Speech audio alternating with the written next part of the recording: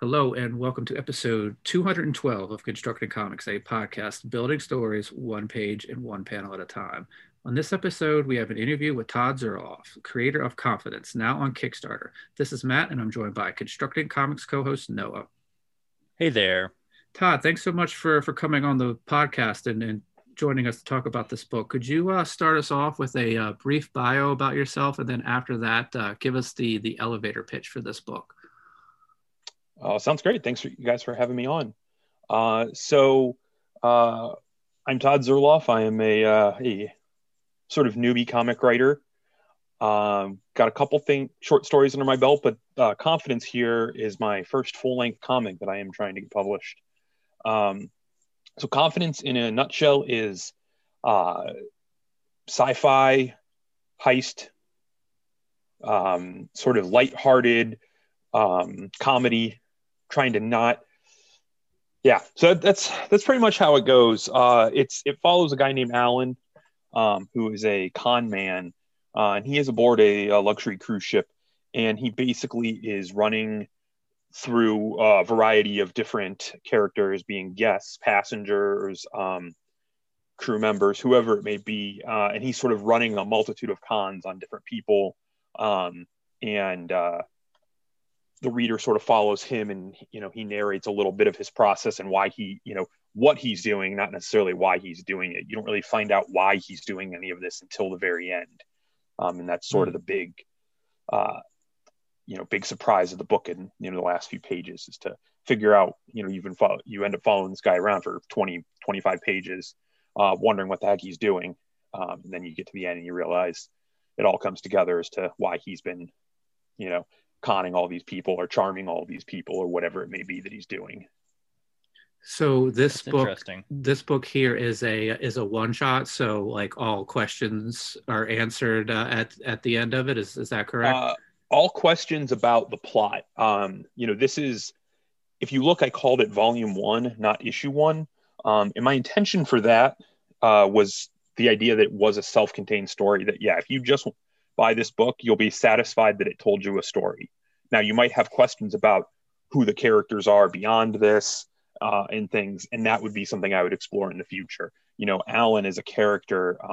You don't really get the real him ever. All you ever get is him being sort of these different personas, or, have these different attitudes around these different people and such. So you don't really ever get to see him truly other than his narration. But that doesn't betray a whole lot of who he really is. So you probably ask yourself when this is done, I don't even know that guy, but that would be the, more of an ongoing thing. But for the time being, I thought it would be more interesting to just read a one shot than an ongoing tale. So it definitely has iterations that I can go through in the future, and I have plenty of ideas, but I wanted people to just be able to get a hold of a story and, kind of harken back to the good old days of, you pick up any issue of a comic and you can just read it and be satisfied with it. It's not part of a larger thing. Not that, I don't love those as well. So. Very interesting. Yeah, because I kind of use the example of like if you were to pick up like a Spider-Man comic from sort of that like mid 80s like time frame, like that one, it would have told you one story, but in some way it would have continued a larger arc of Peter and Mary Jane sort of relationship. So like you got one story, but sort of the larger world of Peter Parker / Spider-Man sort of advanced with that a little bit. So it kind of sounds like that's what you're doing with the volumes here. Yeah, that was sort of my intent. And this is, plenty of people have done this well, but I've been on the unfortunate end of a few Kickstarters where you go and you get issue 1 of a series and they're like, this is going to be 7 issues, it's going to be awesome, and then you never hear from it again, unfortunately. And in the indie comics world, you never know what might have happened, and I just didn't want to leave that uncertainty out there, I guess, because I don't know what's going to happen. Mm-hmm. Didn't want to commit to something that I couldn't be sure of. So I'm a big Hellboy fan, and Mike Mignola sort of took that route with Hellboy 2. There was never really a Hellboy ongoing series. He just did these like 2 and 4 issue, mini series, and that ended up, going on for 25 years. But, that's sort of the idea I was going with. And you had That's mentioned really cool. No, please, no, go ahead. Oh, okay. I was just going to ask about sort of where did the idea for you have a lot of mixed match of elements in this story that are unique. So, well, like obviously you have like the archetypal con man, you have the science fiction / fantasy setting, and you match them together in sort of this like mystery. And so I guess I'd like to know the origin of all of those elements and sort of like which came first. Was it the con man story, then the sci-fi setting, or was it the sci-fi setting and then the con man? I'm interested, like what all came first and in what order, and then how did you put them all together? I wish there was a more interesting story for that. I had a buddy of mine who's an artist. He's local too. And we'd been talking about doing a comic together for a long time. And I finally like wrote something, and we were going to submit it to an Alterna Comics anthology. And the theme of the anthology was crime. And I had this like generic crime story because it was like my first thing I was really writing. And, I never thought outside of the box at that point. I was just excited to be trying it. And we were going to meet for lunch. And I took a shower that morning before I was getting ready to leave. And in the shower, the whole idea for confidence just hit me, and I don't really know why. I don't have an explanation. It was like, I thought it would be really cool to watch someone like, you get all these little pieces and you get to watch someone build. Like the initial idea was like that he was going to like get something from someone to trade to someone else to get something. And then that was going to just kind of lead till he traded for the thing he really wanted. But I ended up evolving that pretty quickly into the idea of him just collecting a multitude of things and favors and such, for, and then use all of them for one sort of thing or to accomplish one goal. But yeah, so I went to lunch with my buddy and I told him the old idea, and he's like, oh, okay. And then I told him, I was like, hey, but I did have this kind of idea in the shower this morning, and I ran it by him, and he's like, we're doing that. He's like, that's way better than the other thing. So yeah, we put together a 10-page short that was a really, really stripped down version of what this became. But it was the initial version of it, and we submitted it to Alterna Comics. We got declined, however you want to say, within like 5 minutes of sending in the submission. It was like immediately we got like an email back. It was like, no, sorry, this isn't what we're looking for. And I was like, oh, all okay. Too familiar. But well, it was supposed to be a crime anthology, and that was why I was like, man, I really want to think outside the box because everyone's going to be writing these crime stories. So that's why we went with this instead. We thought it's a crime story, but it's a sci-fi story, and they probably just looked at the sci-fi and were like, nope. I don't know. Who knows what they were thinking? I'm sure they got literally thousands of submissions. So, but it was a little disheartening at first, and it kind of put me off for a little bit because I was my first shot, and I knew there'd be rejection, but it wasn't. I don't know. It was just a lot faster than expected. So I kind of dabbled around in some other stuff, and then I came back to this at the beginning of the pandemic because I kind of just had another random spark of like how I could expand it. Like, I always liked the idea, but I was like, I wasn't as good of a writer then. It was comic terms, I learned a lot over the last few years. And I thought, all right, you know what, I can really expand on this and come up with some, more explanations, fill in some of the holes that I thought maybe weren't as strong. And so that's how this became this. So yeah, it came into my head as a science fiction con man thing. I don't know why. Don't know how. That was how it hit me.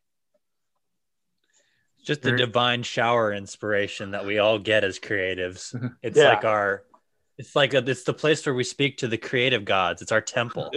Yeah. So you can't like get out fast enough to write it all down. Yeah, no, that's why we need to like have those like bath markers that little kids have just for creative people. Write it on the walls.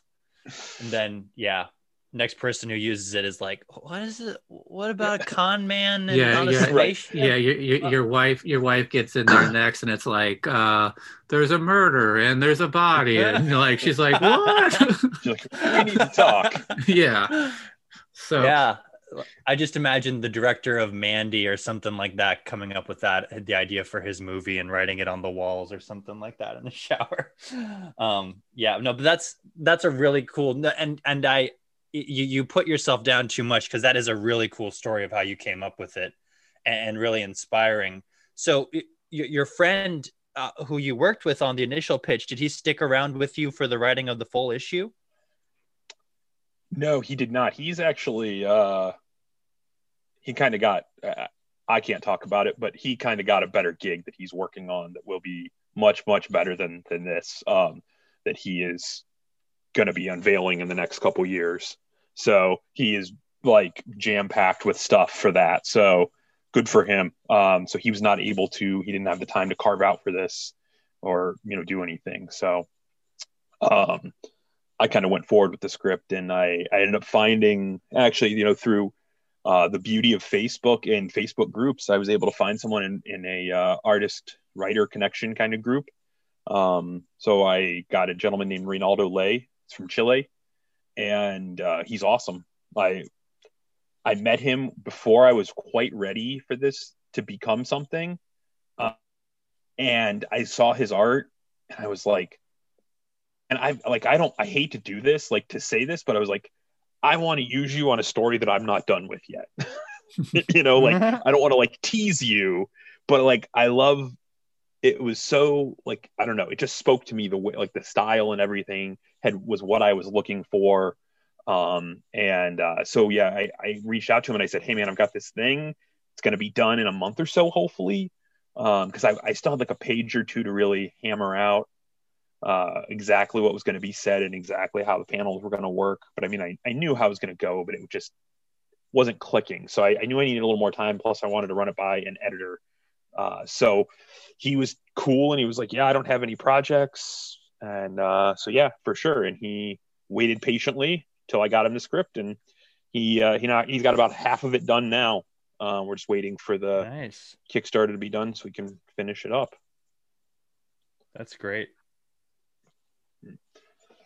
So I'm looking through the Kickstarter page and looking at the art, but I got down to sort of like the creator section, and it says that it looks like you were involved in another anthology, but you had mentioned earlier that you had done some writing, and I think maybe you said short stories. Was that sort of, those were prose short stories? No, they were the short stories actually in that anthology. Oh, okay.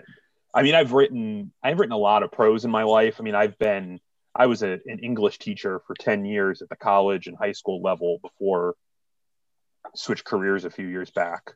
So I've written, I mean, it's always been a part of what I've been interested in, but I've never published any of it.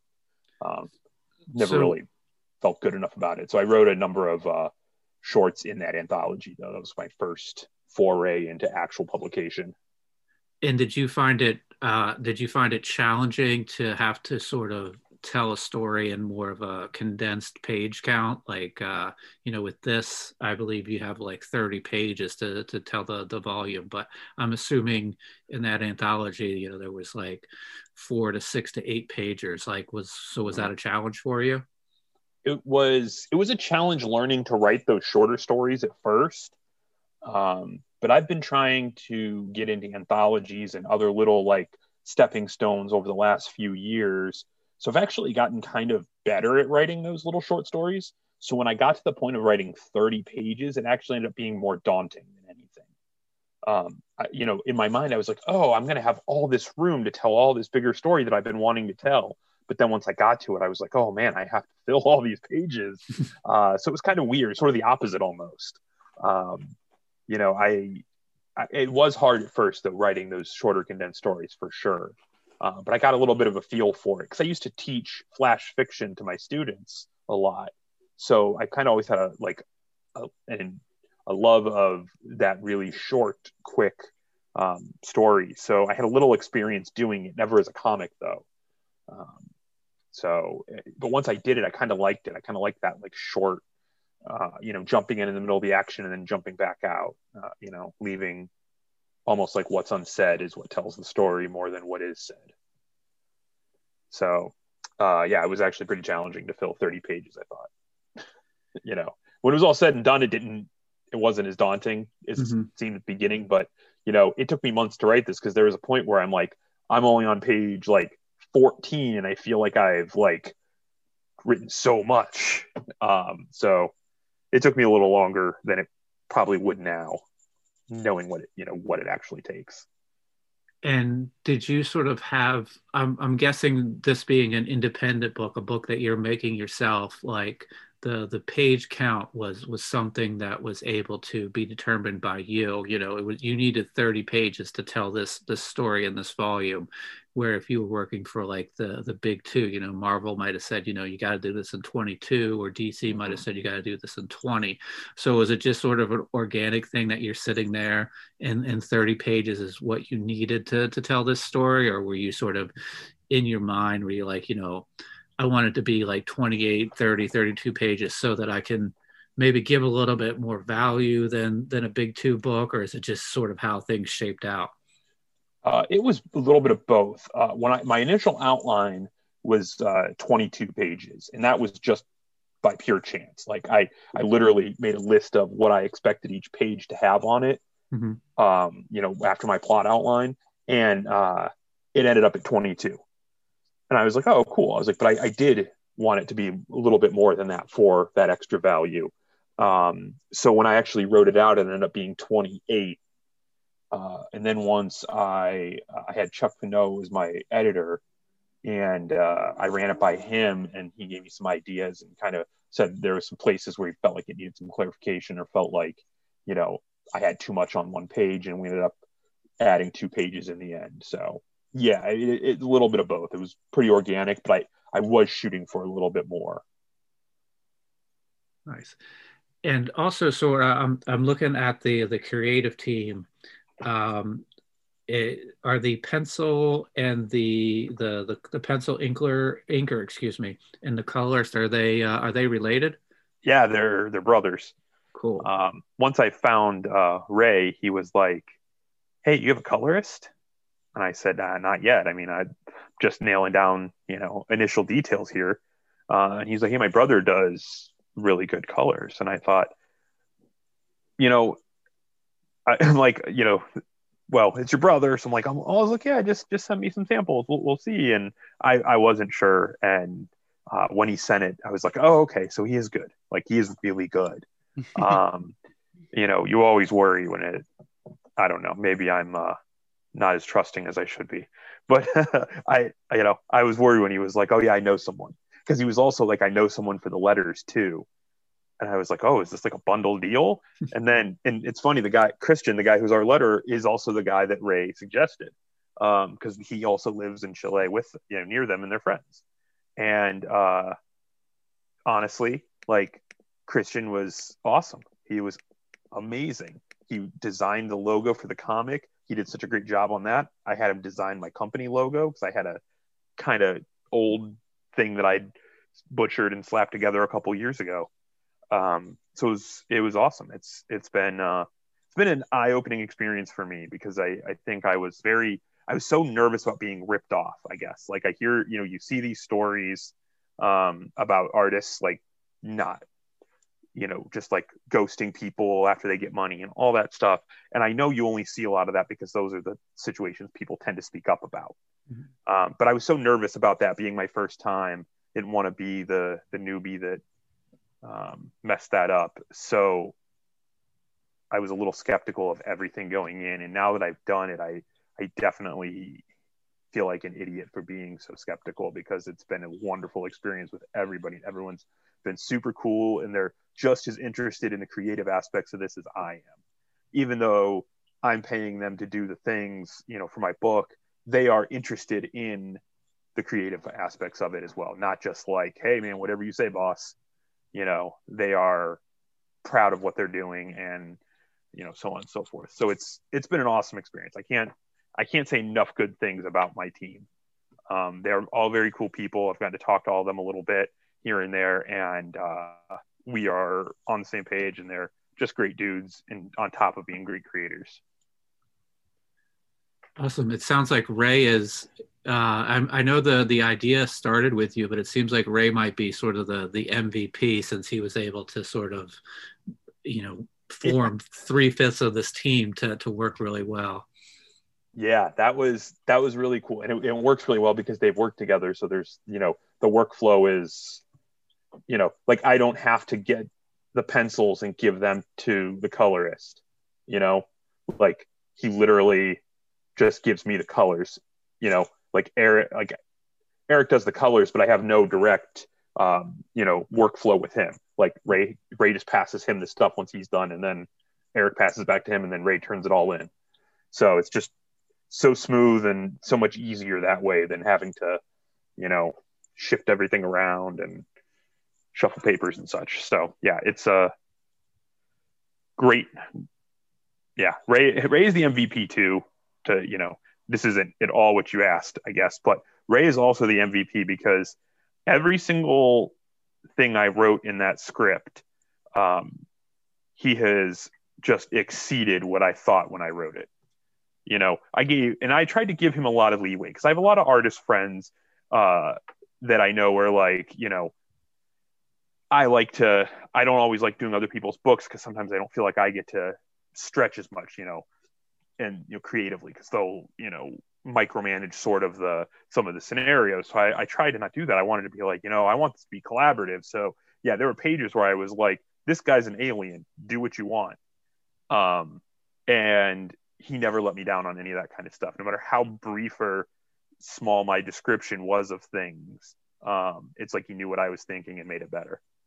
So yeah, awesome. He's been invaluable. That's really cool.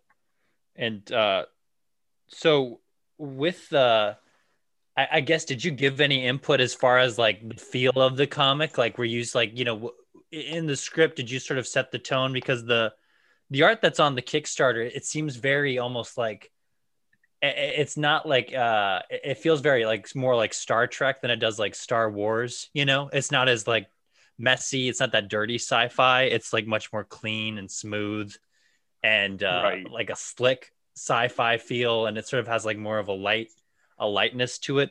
Was that something in the script, or was that just something you were looking for and that's how you came across Ray and it fit the story? Yeah, we didn't have a direct discussion about that.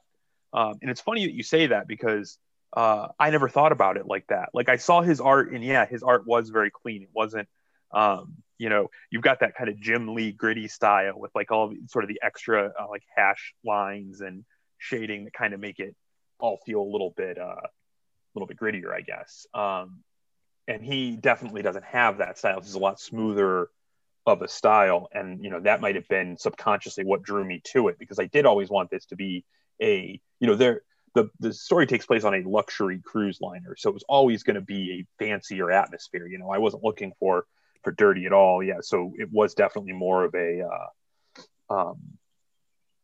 I thought of it, oddly enough, as Battlestar Galactica. Yeah. Not on the flagship, because that was sort of more dirty sci-fi. But there's a couple episodes in the first few seasons where one of the other ships is has a floating terrarium, or is like a floating terrarium that makes its own oxygen, has like all its plant life. And I was always really taken by how beautiful they did that ship. And that was actually the description that I sort of what I had in mind. I didn't directly reference it, but that ship was sort of what I had in mind when I was thinking of all of this. So he definitely nailed it without knowing what I was really truly looking for. I think he probably read the script. There's a lot of like little jokes in there. It's not necessarily a comedic book, but it'll make you laugh in terms of the suspense of it as well. So I think he just kind of caught the tone on his own, because I didn't consciously have a conversation with him about it. That's cool. And you're the second person in as many weeks to make a Battlestar Galactica reference. So congratulations. It's like on the show.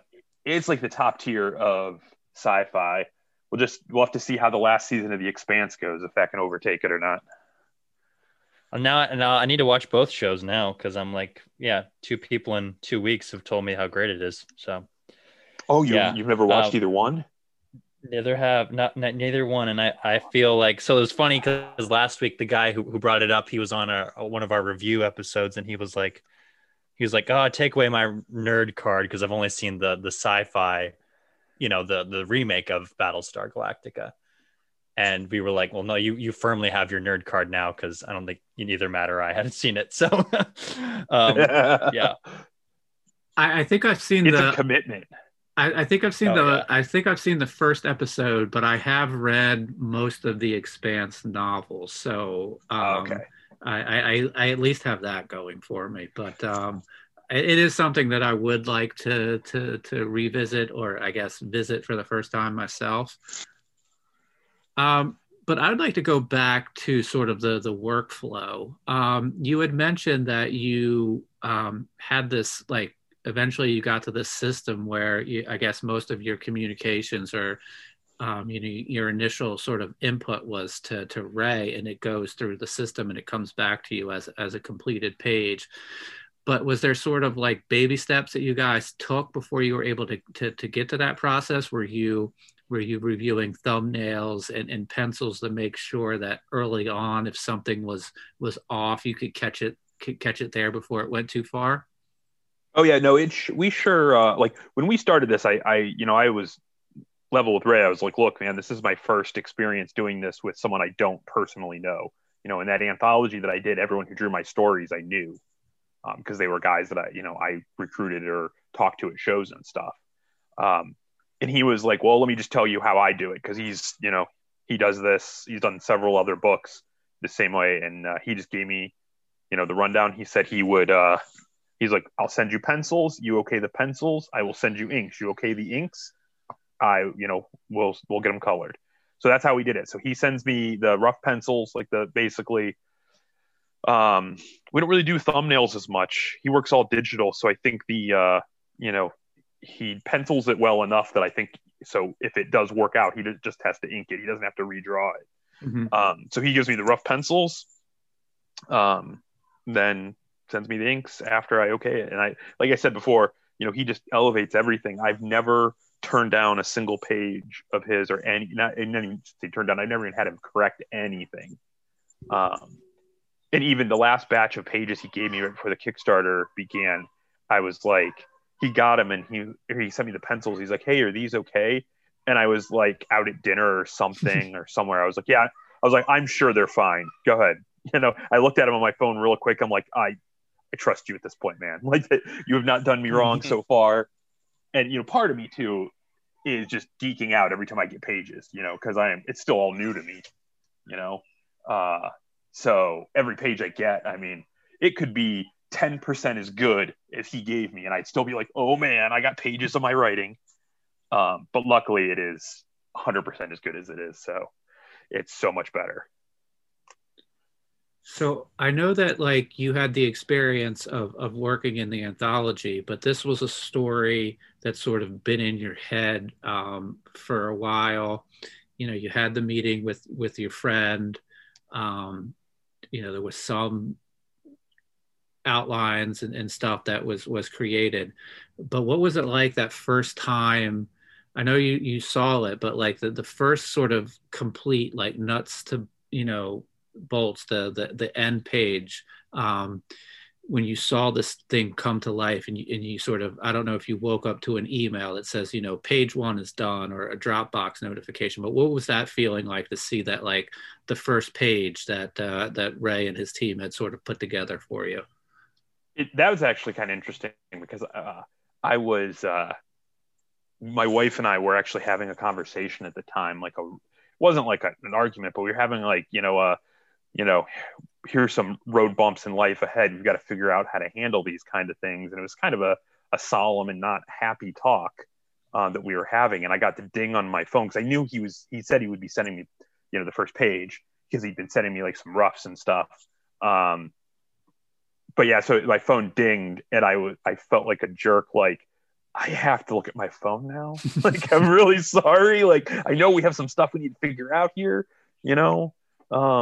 we got some curveballs that life had thrown at us, and we were not sure. And I got my phone out, and I'm like, I'm just gonna look at this real quick, and I'm like, oh my god! And I like showed her, and she was like not excited, as like she should have been. Like she was just like, okay, I get it. And then later she was like, I'm sorry, I'm really actually am excited. It just like that was terrible timing. And I'm like, I know it was, but I couldn't wait like for the conversation to be over to just look at it. So yeah, that was pretty cool. It was a mood lifter. We definitely needed it, so, and then, in those the first few pages aren't that exciting visually necessarily. They're very talky. The first page is cool. It's kind of a big splash page and everything. But as it goes on, there's a couple other pages that I like. I don't know if we discussed this yet. The first 4 pages of the story are on the Kickstarter campaign to read, so you can kind of get a feel for the book.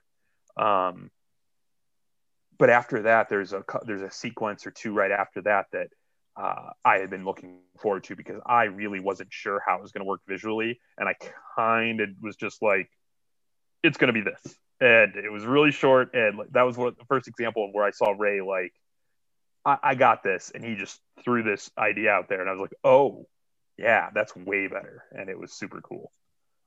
So yeah, the first 4 pages that are on there is just him playing poker with a group of alien engineers from the ship. So it's not as exciting vision. I mean, it looks beautiful, don't get me wrong, but it doesn't really get to flex any of the some of the backgrounds. Like Ray, there's so many times where I said like, oh, they're going to be in a place like this, and in the original version that I did with my buddy David, we didn't really do much background. It was just sort of like really character focused, and the backgrounds were very, like 70s John Buscema comic style, where, Kirby to a degree too, where it's just like the background's purple. But we weren't really going for that a whole lot. But Ray, man, he'll just fill the background with all kinds of fun little details. So, and I feel bad. I'm like, man, there's going to be word balloons over some of that. But yeah, every page is like a joy to like explore all the little details he put in there that I, didn't ask for specifically, but, definitely enjoyed. So I have a question about Chuck. I'm Facebook acquaintances with Chuck as well. How did you hook up with him to bring him in as an editor on this book? He was like my all-star selection, I guess, in my mind. Like I had been toying around in this community, sort of as a like long-time listener, first-time caller kind of situation, and I've seen so many people put out their campaigns and like, yeah, Chuck edited this. And, so many people thank Chuck for editing their stories and how great they were because he, all the help he gave them. And I just kept seeing his name pop up, and I thought like, man, he seems to really get around, and people wouldn't be using him so continuously if he didn't know what he was talking about. And, so I just reached out to him. I decided one day, I was like, you know what, I'm going to do it. And I didn't know if he was going to be like, no, man, sorry, I'm all full. Or, I didn't know if he was like, I still didn't feel like I was truly part of that community yet. So I wasn't sure how I'd be received. And that was sort of the initial like olive branch I felt like was when he responded to me, he was like, yeah, absolutely, man. Tell me what your story's about. And I told him, and he's like, that sounds awesome. I love to work with you.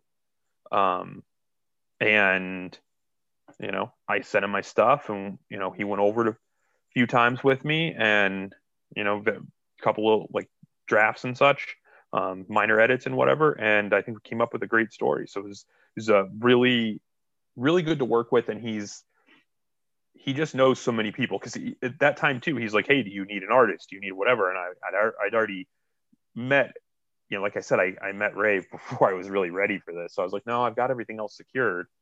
So yeah, he's been great through the whole process. Helped me, he's been helping me promote the campaign too. So, can't say enough good. So does Chuck look at the where you have like the script, the text descriptions on the pages, and then sort of he's for at least maybe for this project, is he sort of then turning it over to you, or is he still sort of reviewing like finished art pages as they come in? He was going to review the art as an overall sense in the end. Mm-hmm. Once the letters were on there, he reviewed the script with me, and then he said he would help me in the end when the lettering came. But oddly, we weren't going to letter the book until everything was done. But we decided the last minute that I needed lettered pages for that Kickstarter to really show the story off. So actually, Christian gets a big high five for me hitting him up like, hey man, I didn't really think about this. Like, can you letter the first 4 pages of this if you have time?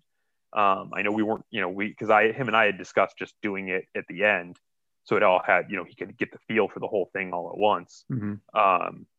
But yeah, he knocked those out, and like, he actually apologized to me that he couldn't get them done the night that I asked him. He had to wait till the next day. And I was like, dude, no, like, like that was huge. So he knocked those out in like a day, afternoon, really, for the first 4 pages. So we really honestly discussed how that's all going to come together at the end now. But yeah, the idea was for, him to be involved when the lettering took place, and, any little changes that might need to be made. So I'm sure we'll still go with that. But for right now, those first 4 pages stand as they are, and they're awesome too, honestly. Even like the lettering, his just him, he put a little bit of flair on the caption boxes. Like the whole thing is basically an inner monologue of Alan, the main character, running through, his process. And, he threw a little flair onto those. Again, I just said, it's a caption box. And he was, he knows more than I do. So he ran with it. Yeah, I'm looking at page 3 right now, and there's a panel where Alan sort of is standing up from the table, and there's sort of like the caption box from the panel above him frames his head, and then there's sort of like 4 that run horizontally that sort of really balance the picture out really well, within 2 sort of word balloons at the bottom.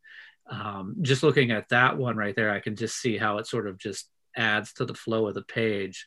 And Noah and I also often talk that, like, you don't really notice lettering unless it's done wrong. If it's done well, you just sort of are in the flow of the story, and you're moving along. But if it's done not well, and it's like confusing, like, should I read this balloon first, or what's the sort of sequence of it, then you're like, oh, you notice that stuff. But like looking at this, it looks like it flows really well, it's designed really well. And sort of like you said, the first 4 pages are a lot of guys at a poker table playing poker. So giving the word balloons on the preview pages of the Kickstarter probably helps communicate the feel of the story, how it's going to start off. So that was I think a wise decision by you guys to letter those. Yeah, that was some feedback that I got initially. I initially put up my Kickstarter, and I asked for some advice, because when you do the preview of it, before it goes live, all you really see is the headline and the picture and such. So once it went live, I asked for some feedback, and I had a lot of Kickstarter veterans in a nice way, kind of rip me to shreds of all the things that I could be doing better and everything like that. And I went right away and made those improvements to sort of clarify things. Because initially they weren't lettered, and that's what every first response I got from almost everybody was like, the art's cool and all, but how do we know what the book's even like? Yeah. Well, sort of an interesting sort of parallel. Noah and I are working on a Kickstarter right now, and we put up our first 5 pages, and they were not lettered. And I asked a guy to take a look at it who was run a really successful Kickstarter campaign, and one of the first comments I got back was he's like, this is a subject of some debate, but I'm in the camp of, you should letter those preview pages. So we went back and we also lettered our preview pages as well. Because it's not necessarily a poker game that we have. Well, it's not a poker game. We basically have a couple of guys giving like a sit rep to sort of catch you up. So like, instead of people standing around a conference table, we went in and we added all the word balloons and stuff like that. So you could get the feel. So we have an interesting parallel there as well. Yeah. I mean, it was one of those, I don't know. I guess I'm pretty decisive. When I see a Kickstarter, I'm like, the art looks professional, looks cool. The concept sounds cool. I'm in, so I got to get out of my own head a little bit and say some people might need more convincing than you do, but I'm just a sucker for I'm like, oh, it's in the genre and I could help out a independent creator. I'm in, Yeah. So I think I got a couple of those or quite a few of those, pledges initially, but yeah, I think that once I added the lettered pages, it really made a difference in the campaign. So I definitely see there's people out there that wanted more, to know more before they were committing to it. So did you always did you have the title for this book early on, or was this something that you sort of came to or I know that we discussed sort of the kernel of the idea, the spark of inspiration in the shower, but did you have the title of this book, or was this something that you sort of worked into after a while? Yeah, I initially, if you notice, the subtitle of that is Orpheus and Eurydice is the sort of the title of this issue or this volume. That was the name of the initial short story, which is an allusion to a Greek myth that I won't tell you the plot of, because sort of the plot of the story too, but a little bit. So spoiler if you really want to know. But I've like, that's not an ongoing series. That's a story's name, not a comic's name.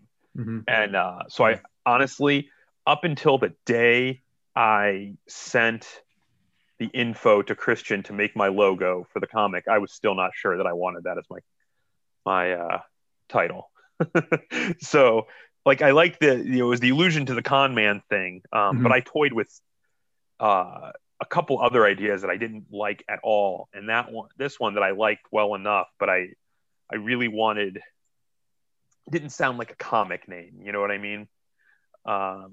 So I've worked myself into it, for sure, but it was definitely not what the kind of thing I saw it going. But it was the only way I could really think to describe the overall feel of everything I wanted to do with this, with the characters in the future and such. So yeah, it was a process. Nice. Well, I really like it, and I'm also looking at. I know that you mentioned. Is it Eric that did the logo? No, Christian did. Christian did the logo, the yeah. letter. Yeah, I love the ring around the O to sort of make it look like a planet. I mean, Mm-hmm. that's just great as well. That stuck out as very cool to me. And then I like how it matched your imprint logo with the black hole. That was really cool. And that's just, I've had the Singularity Studios name for years as what I planned. So, I mean, because I once heard the definition of a singularity. The singularity is the point where we're not able to calculate what happens in a black hole. Basically, it's the point where time bends and everything gets weird. So I saw it wasn't Neil deGrasse Tyson, but it was some other, and it wasn't Sagan, but it was another famous physicist that said the singularity is the point where we stop understanding and just let go, that we can't understand it. And I always thought that was a neat concept for people as well, not just as a physical, phenomenon, that it was, sometimes we have to just let go of, like, I don't understand this. but I can still enjoy it. Nice. So thought it was a neat name for like an entertainment company. I wish that I had the cerebral sort of content to match that. Like, but maybe someday. But for right now, it's my lighthearted, fun con man story. Nice. And I also see that you have a variant cover done by Ed Brickford. How did you hook up with Ed to do the variant cover? So I have been like cyber stalking Ed for a year or two now. He posts these really nice pen and ink drawings that he does every day.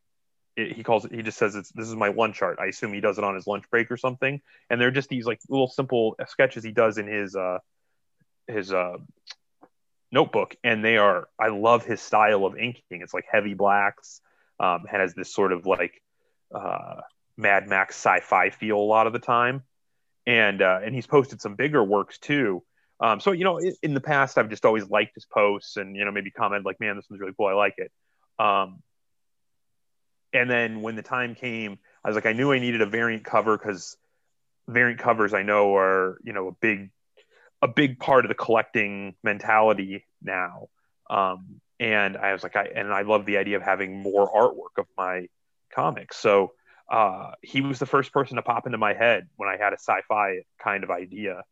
And I always liked the retro sci-fi feel. So I hit him up with the idea and he's like, I absolutely love it. And he, again, another guy that I had never met, never talked to at all, became pretty good friends with now, I feel like, as far as online friends go. We ended up posting back and forth on each other's pages and such now. So it's pretty cool. So not only did I get a cool cover out of it, I got a friend out of it too. So it's been pretty neat. That's awesome. I'm looking at it now. Did you have any sort of direction or just say, hey, make it like cool retro sci-fi, or did you say, hey, I want it to maybe look like an old EC comic? Like how much freedom did he have there? Again, I believe in, if I have an idea, I will put it out there. But for the most part, I got these people because I wanted them to do what they do. I didn't want them to come do what I wanted them to do necessarily. Mm-hmm. They've got a style, they've got a feel. So I literally I showed him a picture of what the main character looked like from the prelim character sketches from Ray. Mm-hmm. And I said, there'd be a girl in it. And she has blue hair. And he goes, got it. And that's all I told him. Nice. So I have a couple of questions about crowdfunding, but I want to check in with Noah if he has any questions about sort of process or making comics, sort of interview questions. I guess I just wanted to just ask about like, are you firmly cemented in this sort of like sci-fi genre? Or are there other genres that you would like to sort of explore someday in this sort of like larger format type of comic, the like the 30-page comic, I guess? Well, yeah, it's I definitely going to run the gamut. Right now I have the first anthology that I did, I wrote a sort of pulp hero kind of story. It's all about stories from people that live, or from things in Ohio, was the whole point of the anthology. And I'm from the Cleveland area, so I made I gave Cleveland like a pulp hero in the 30s. And for we're working on the second anthology now, and I wrote another story with that same character. And then we're going to put together, the artist and I, who lives right by me, we're going to put together a third short story, and we're going to publish that as like a long form issue, short graphic novel kind of thing, probably about 40 pages. So we're going to publish that next. So I have like a pulp thing coming down the line, hopefully eventually. And then I actually am working on a sort of supernatural occult modern thing that I hope to make my next sort of series. So it's definitely all over the board. I love all kinds of genre fiction. So It's like now that I've sort of discovered that I have this creative outlet of comics, I sort of want to do a comic and everything. I also have an outline for it, like a 5 or 6 page medieval Viking kind of story too. So, but that's further down the line. So yeah, I'm all over the place. That's Nice. great. Now, I guess I have one more question off of that, because you brought up Ohio. Is Cleveland? Did you say you're from Cleveland, right? I'm just south. I'm actually from Akron. South. Okay, Akron. Is it so a pretty large comics community around there? I mean, I don't have anything to compare it to, but I see the same guys at every show I go to. There's quite a few artists from this area that are doing pretty well in this area. I don't know what that means in the grander scheme of things, but I mean, I met a lot of cool people like trying to put together this Ohio anthology that weren't able to participate too. So I was able to get, I think there were 14 of us that worked on the first, 17 of us that worked on the first anthology. And, I had probably another 20 people that just couldn't find the time because they had other projects or other things going on and couldn't commit to it. So, a lot of the people that worked on that were first timers, people that had written other things that had never written a comic, or guys who were just drawing fan art basically at shows, doing pinups and stuff, that were like, yeah, I'll take a dabble at into sequential work. So it was pretty neat. But we've got a couple guys in there who've been published by bigger companies. So I don't have anything to compare it to, but I feel like it's a pretty healthy little community. Awesome. That's awesome. No, that's great. And I guess maybe another sort of, I know that Noah's question was sort of the Ohio region focus, but I think one of the magical things about the time that we live in now is that with the internet, we're able to find people like, I believe Chuck's in Florida, and you got a art team that's in Chile that you're able to sort of work with. So even, I kind of think about, me growing up in like the suburbs of Maryland, like I would be sitting there with my comic books in my room, and maybe I had a catalog of stuff to look at, but like I didn't have the ability to go find anybody else that might have been into the same things that I was into. But like now we're able to, and to form these teams is pretty special and cool. Yeah, like that was why I had never written comics before, because I was like, what would I even do with this? Like if I had this script, what would I even do once it was done? Mm-hmm. And I even thought that way up until that's why we did the anthology, was because I had this idea that I was like, man, all these people I know in this area keep getting shot down from getting themselves published. Why don't we just publish ourselves? And so I kind of took the ball and ran with that, after talking to a few people, and I kind of organized it. And in the process of doing that, that's when I started putting myself out there to more like Facebook groups and stuff. And I was like, oh man, like not that I, didn't want to do it with the people from Ohio, but like, that was sort of always my mentality. It was like, I was, limited to the people that were around here. Mm-hmm. It never occurred to me that, the internet would connect us in that way. So that was pretty eye-opening. This is only like 3 or 4 years ago that I finally realized that.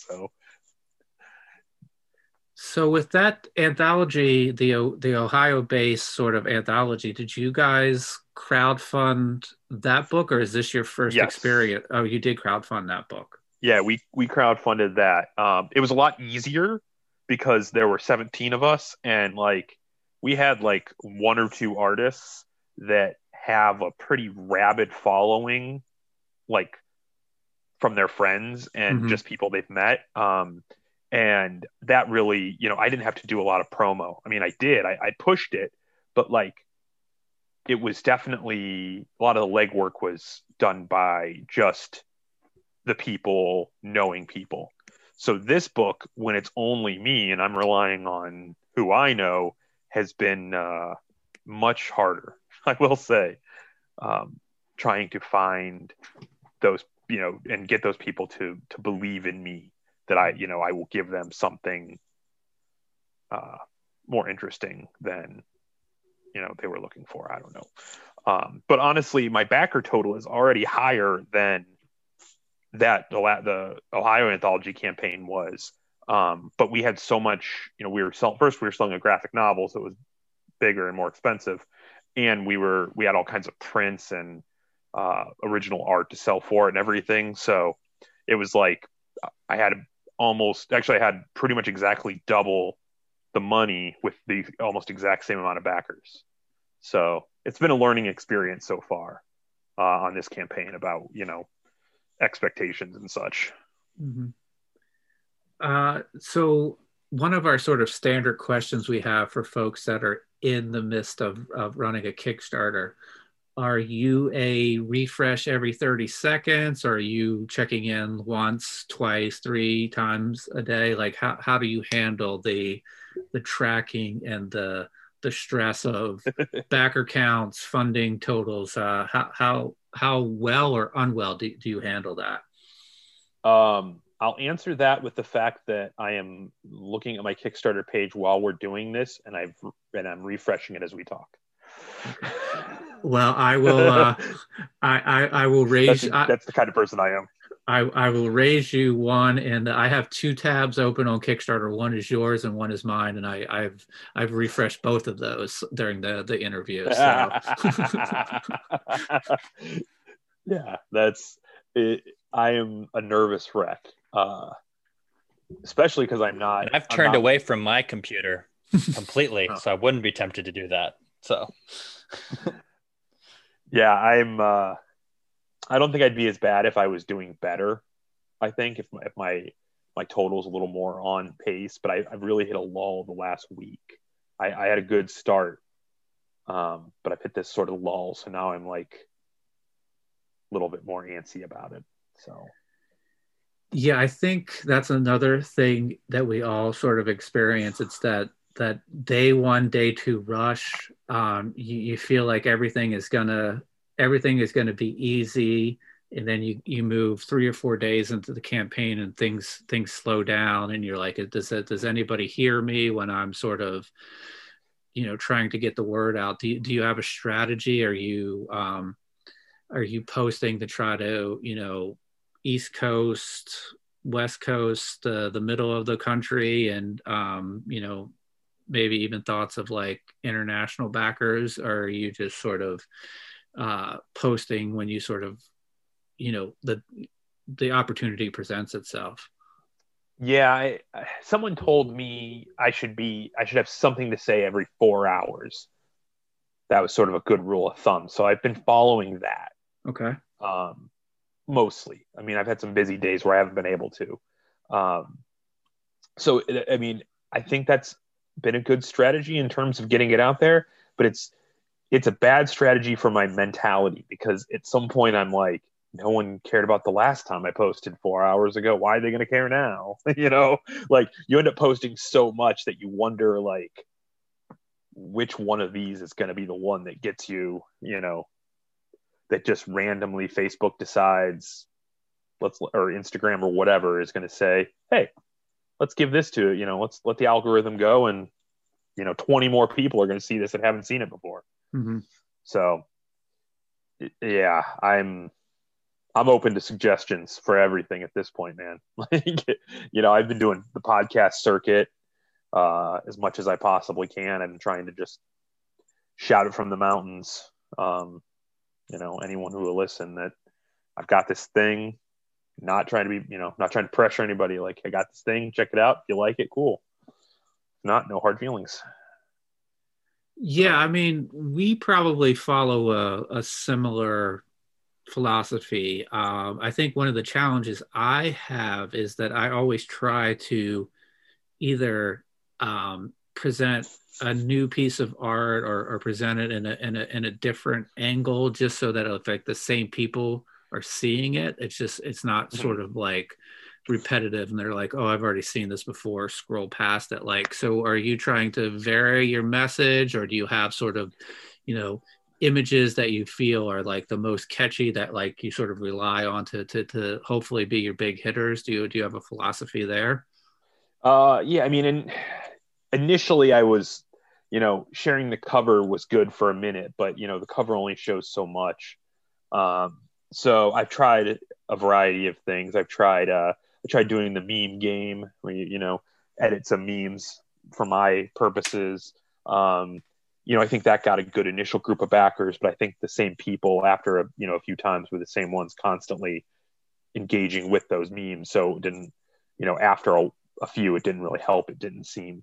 So lately, my goal has been to be more introspective, I guess, about it and try to explain the process more. So like first I did a post about, how Chuck helped me edit it and, how that worked. And then I did a post about the artwork, and how all of that came together and, showed some examples. And the engagement on those has been much better. I think.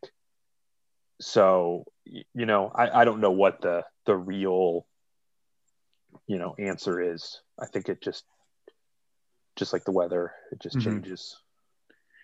Yeah, I feel like, so let me ask you a question, sort of, maybe I can relate to this. Do you feel like at certain times that like, you might be like going overboard or bombarding like people with your message? Because something I sort of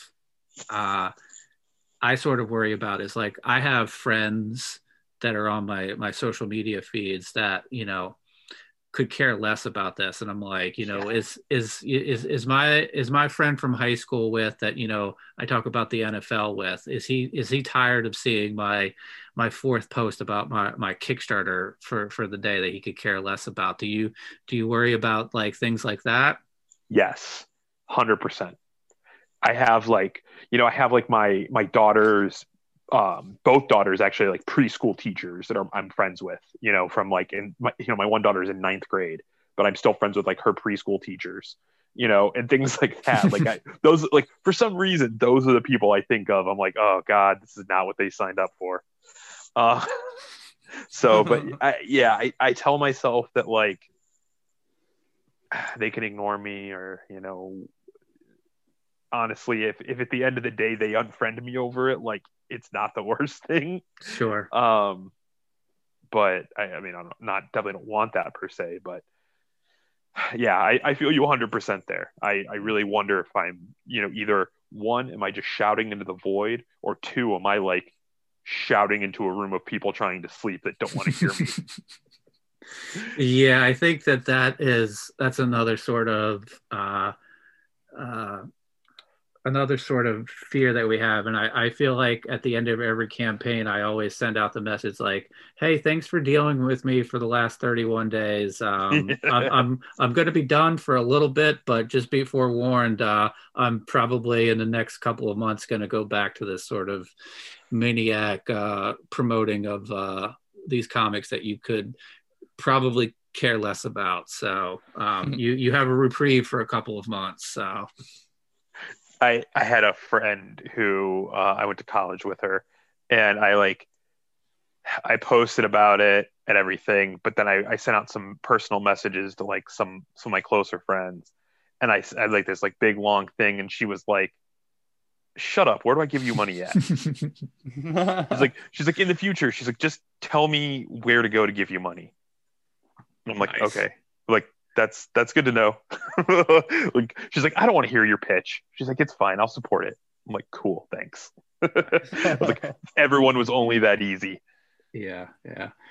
I once dragged my mom kicking and screaming to not literally to back a Kickstarter. I was like, Mom, you need to back my Kickstarter. She's like, I don't know how to do it. I'm like, you can do it through Facebook. She's like, I don't have a Facebook. I'm like, Mom, you do have a Facebook. Here, let me log in. can I see your credit card for a second, Mom? I promise this is the only time I'm going to look at the numbers. All right, Mom, you've just backed the Kickstarter. She's like, okay, thank you. So I've even stooped to those levels. You could do that with my parents. My God, what have I been doing? Okay.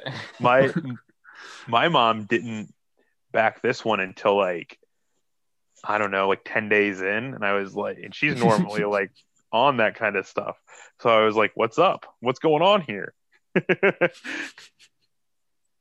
Awesome. Well, and then like, it's almost somewhat insulting because she just gave money and didn't pledge. She just gave it some like pledged, you did the support. I'm like, you don't even want to read it? I was like, whatever. I got the pledge. It's fine. I think my parents, they just think that I'm going to give them a copy like I've done with everything else in my life, you know, but it's just sort of like, I think that they just expect, well, like, I mean, like last time they didn't back the Kickstarter for my last book. So they just like, I just gave them an issue and they read it and they're like, that was great. And they're very supportive and nice, but I think that's sort of I don't want to encourage that kind of behavior going forward. Well, when I was doing my anthology, there happened to be a comic show from one of the guys. He was actually running the comic show. He did one of the stories in there, so he gave us a booth at the show like it was during the Kickstarter to sort of promote the book real time. And me and one of the artists hung out at the table all day. And I asked my mom, because the con actually ended up being like a block from my mom's house, like it was right down the road. So I called her. I was like, hey, would you mind like bringing me lunch? Because like all they have here is like this super crappy pizza. And she was like, yeah, no problem. And then when she got there, she got us Chipotle, and she's like, well, there's my contribution to the campaign. And I'm like, wow. Like Chipotle lunch. Thanks, Mom. Cool. I know. It's like I would have just given you the money for this and you could have actually pledged to the campaign. But like, I mean, I guess it worked out one technically. But yeah, it's just kind of funny. I don't think she really understands the idea. Like just somehow like helping me out was helping me. I'm like, no, that's like, I have an actual dollar goal I need to hit here, man.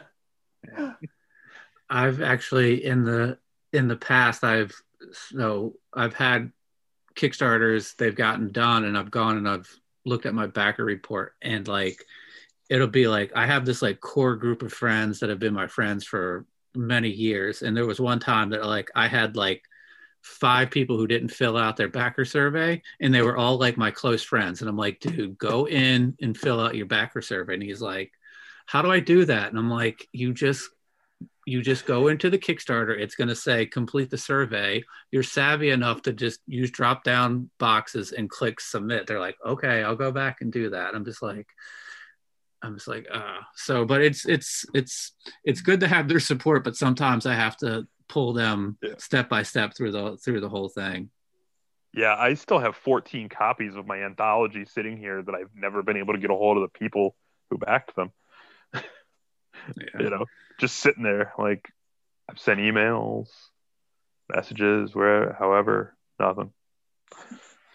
Yeah, that's another aspect, is the fulfillment and this sort of like the 1, the 2. I think I have about like I have like 6 or 8 books from a Kickstarter that I need to get out, and I'm really looking forward to that, so that I can sort of close the chapter on that. But it's taking a while. But I got 6 of those ready to go. Yeah, I no, you've been very helpful on that, Noah.